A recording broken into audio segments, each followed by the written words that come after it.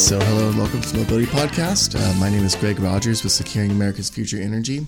Today I'm joined by my co-host, Greg Rodriguez from Best and Krieger Law, and also Pete Gold from Shared Mobility Strategies.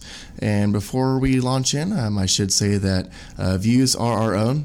Today we have a great episode ahead to discuss what's going to happen with autonomous vehicle regulations, especially following the AV START not passing last year, nor self-drive in the House, and also what USDOT can be doing around autonomous vehicle regulations. So we're excited for this episode, and we're going to go ahead and jump right in. Yeah, and so on the note of sort of modernizing regulations to accommodate AVs, let's talk about AV START. So in the last Congress, a bill to regulate AV testing and deployment, AV START in the Senate and self-drive in the House, both sort of languished at the end of the year. What we were left with is no specific federal regulations around AVs or mandatory processes for AV systems. To be fair, their last main hope was to tie it to the omnibus, and that's the government shut down. So even if they were able to tie it to the...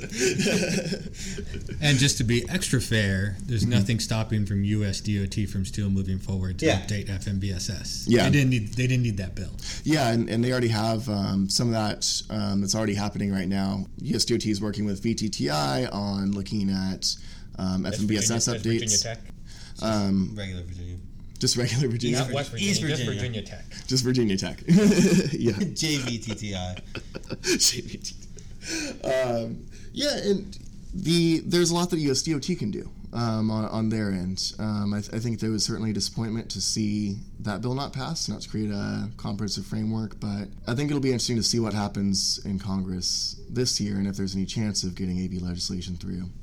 Yeah, and I think there was a lot of good things and a lot of bad things in a bill, which I think everybody will agree with. I mean, just hypothesizing, I mean, I could see a bill being, there's still going to be pressure for people like Senator Peters or Representative Dingell to do something. Yeah. And so I could now see, just thinking out loud, pulling from some sort of imaginary things in the sky, is not any drones. Something coming through the House and through, probably Representative Dingell leading the charge, with Peters maybe introducing a mere companion type bill in the Senate where we're not working from two separate drafts. How much the private industry wants to get behind that, we'll see, because I think they feel like they were burned, for lack of better words, in the negotiations that kind of ended in 2018. But I still think we'll see a bill. How much momentum there is behind a bill, I think we'll have to wait and see. Yeah, and if it gets hidden behind the discussion around the wall. I mean, we're losing valuable time right now. We're talking about infrastructure. And a lot of people say if we want an infrastructure bill this year, we need a draft by May. June. If it's not done by June, it's... Right. And we're already, this, by the time, even if the shutdown were to end today, by the time things get going again, it's going to be until February. And then by the time the hard feelings wear off, that's probably, when's the election? November 2020? The well is being, not fully poisoned if it wasn't already, but it's...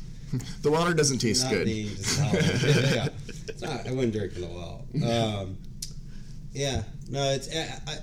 What is interesting? So we've been talking about this obviously all year or all last year, and we were just having a conversation earlier, and one thing that I definitely think could improve in the approach this time has a lot to do with process, and that in the last with AV START and with self-drive, it was a lot of talk behind the scenes before there was much real public discourse, because at that time it was actually still kind of early in terms of public focus, and it still is. Yeah, it's a proactive bill. It still is. And so it was basically, even staff for committee members.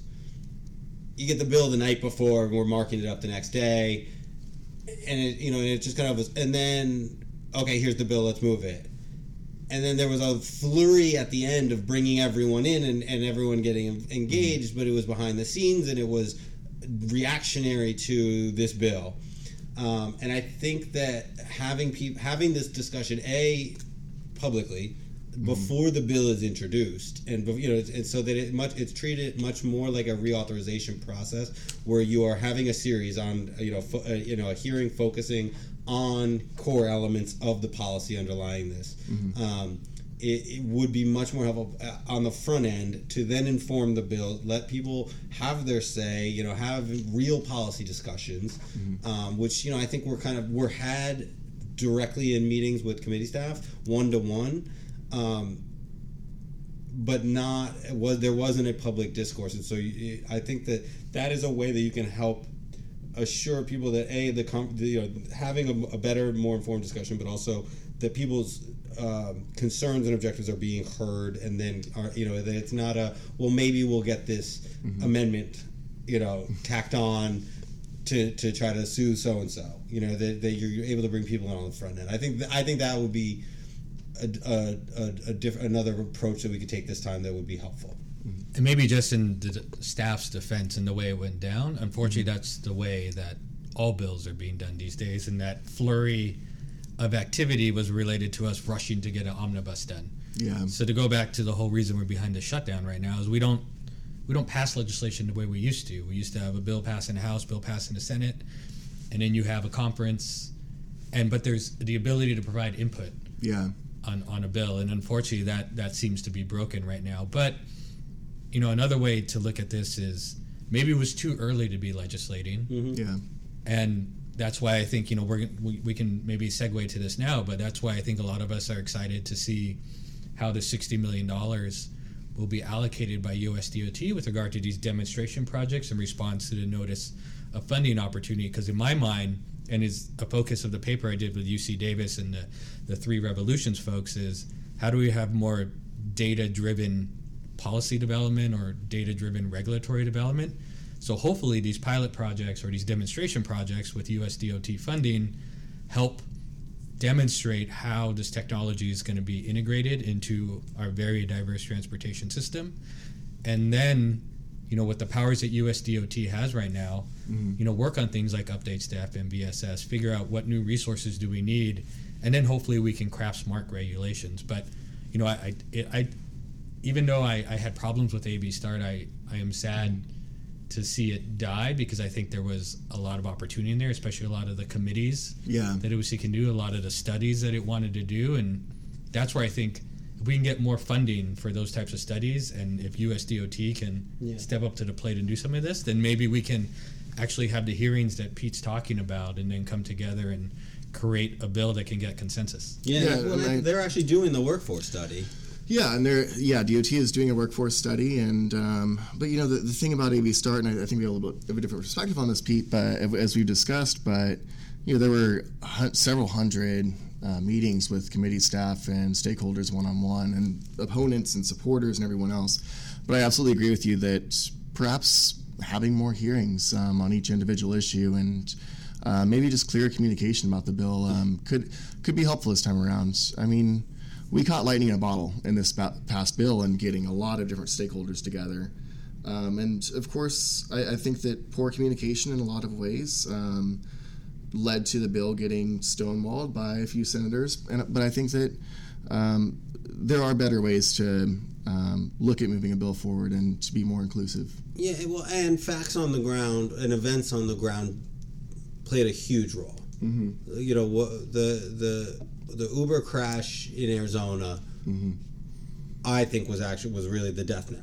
Yeah. Whether or not we knew it at the time, we knew it was obviously did not help at all. But but I think that what it leads to is a more serious industry, and that this is not give me $1 billion and I'm just going to throw a bunch of stuff on the road. And a lot of this some of these horror stories that are starting to leak out now about the early days. Yeah. That if we're going to do this, we're playing with live bullets here, and so this is and I saw there was a good article, and I wish I had the guy's name, but it talks a lot about saving the AV industry from itself. That this is a VC driven race to deployment.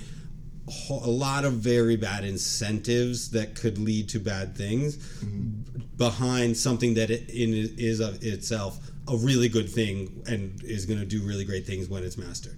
So I think that having a more serious discussion both as an industry, but then from a policy standpoint, that the big change in the conversation that happened pre and post Tempe or two? The Tempe crash that killed Elaine Herzberg. Was that it went from how many lives are these going to save to are these safe? Yeah. Both of which are very important. But from the policymaking side, yes, like the how many lives can be saved by this is why we're encouraging it. Yeah. How are we encouraging it is the conversation that is driven by are these safe and how do we know and all of that. And so I think that had it moved without, had it moved and passed as is, then it could have been a much broader and I think a little too open regulatory structure that would have led to someone screwing it up for everyone. Well, I think what we end up with, though, is, again, we did a chart at SAFE of regulatory activities would happen if AV Start passed, and I mean, it's a ton over several years. And then I went and did a graph of what would happen if AV Start didn't pass. And it turns out there were no regulatory activities that are required by Congress.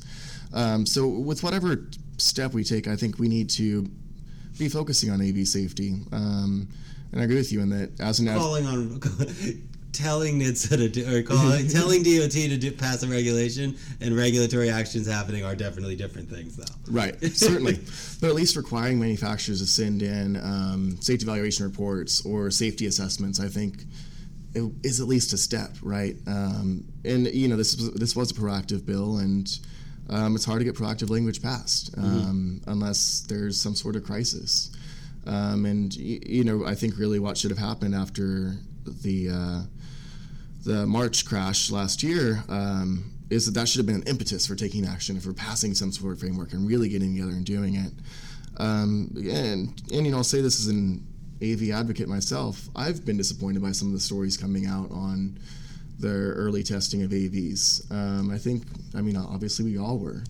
And we want to believe in a lot of this stuff and that there's as much of a focus on safety as there is portrayed.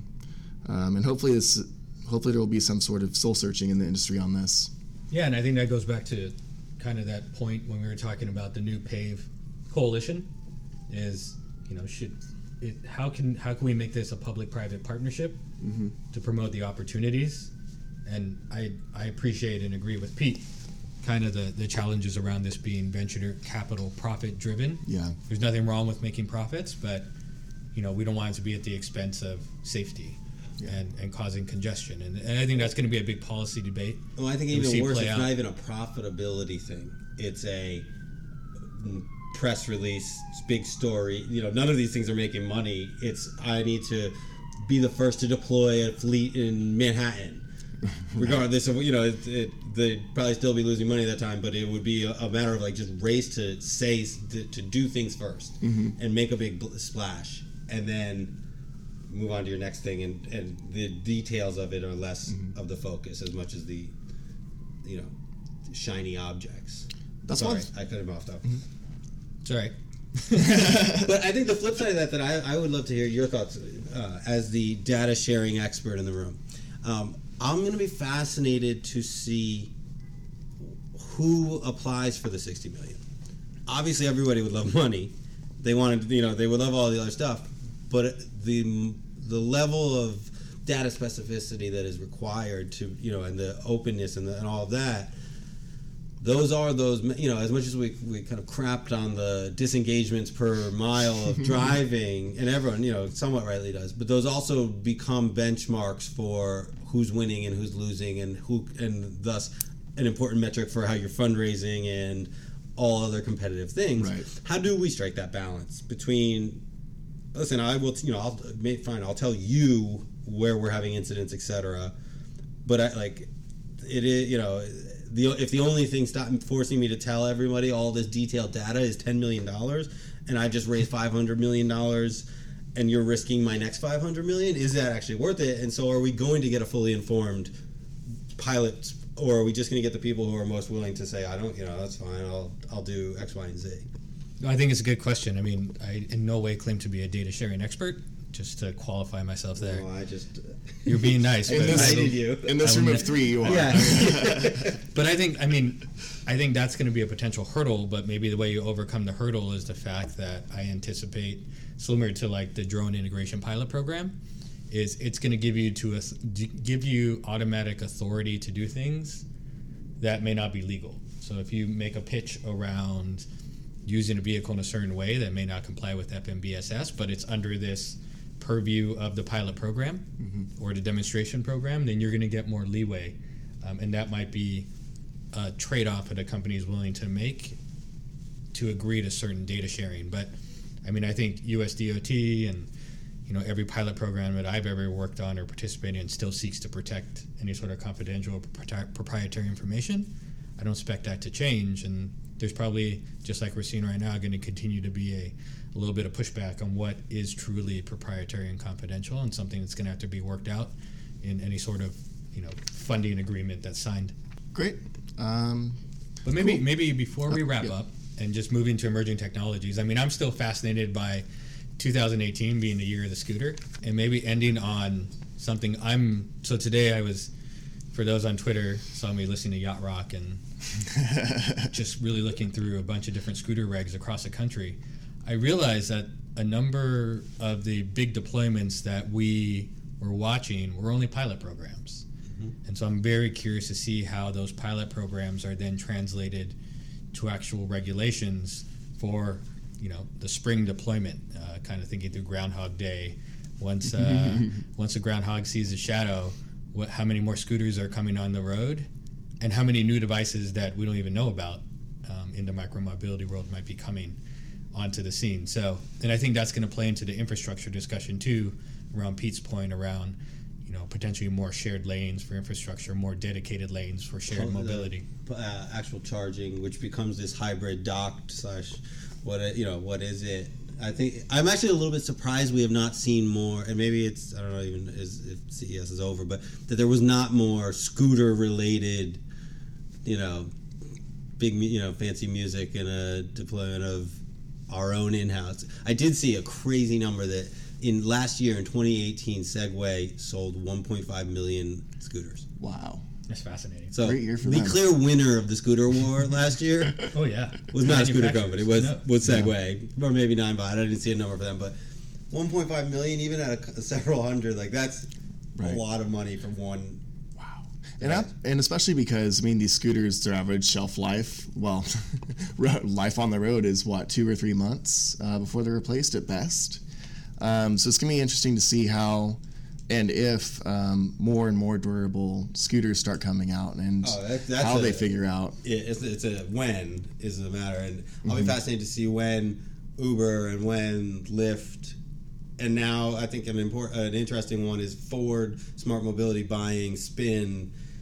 People who have engineering backgrounds and production and supply chains. It'll be fascinating because there's no way this is profitable when you're purchasing it at that bulk from someone else, with the same model as your competitors. Right, you got to start building yourself in a major markets that are all capped at smaller numbers. That's just not a winning model. And to that point, again, another call for if anybody's doing any studies is, to your point, Greg, Safe Greg, is thinking through sustainability. And so is sustainability becoming more of a policy in the dockless world and also the ride sharing world? Because not only to your point about, I think, thinking through the recycling of scooters and how do you make sure they're actually providing this sustainable impact that companies are claiming, but also the ride sharing world and the Lyfts and Ubers. Being able to stay in DC this year over the holidays, taking a lot of long walks with my dog with some nice weather.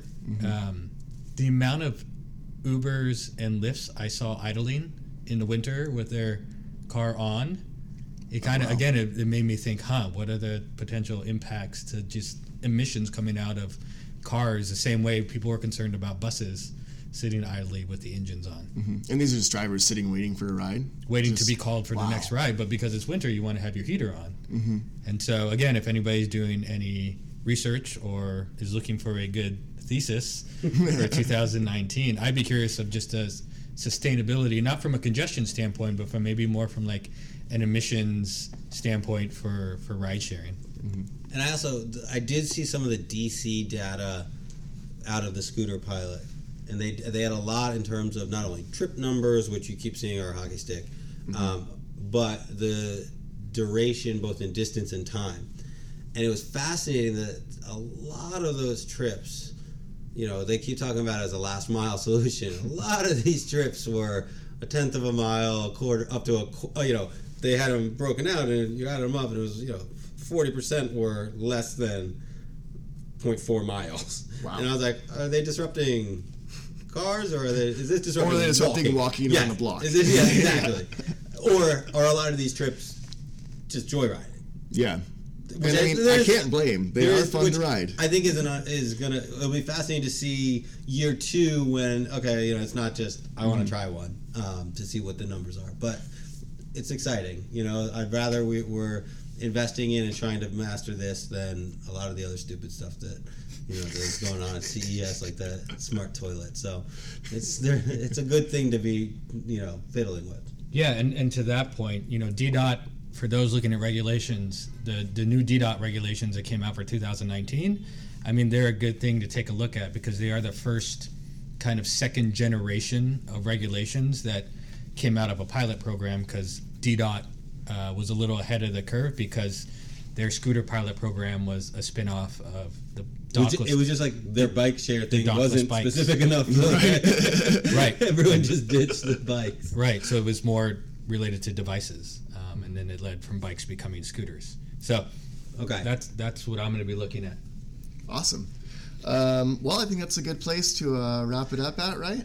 We covered nearly every mode. We skipped the air and the sea, but we can save that for later. Yeah, and I'm sure we'll talk about commercial trucking and drones and everything else on the horizon in future episodes. Other urban logistics in the AV space. I actually am hoping to see some of that from this pilot.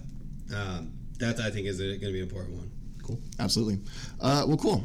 So, BB&K, Greg, if people want to find you online, where are you on Twitter? At SmarterTranspo.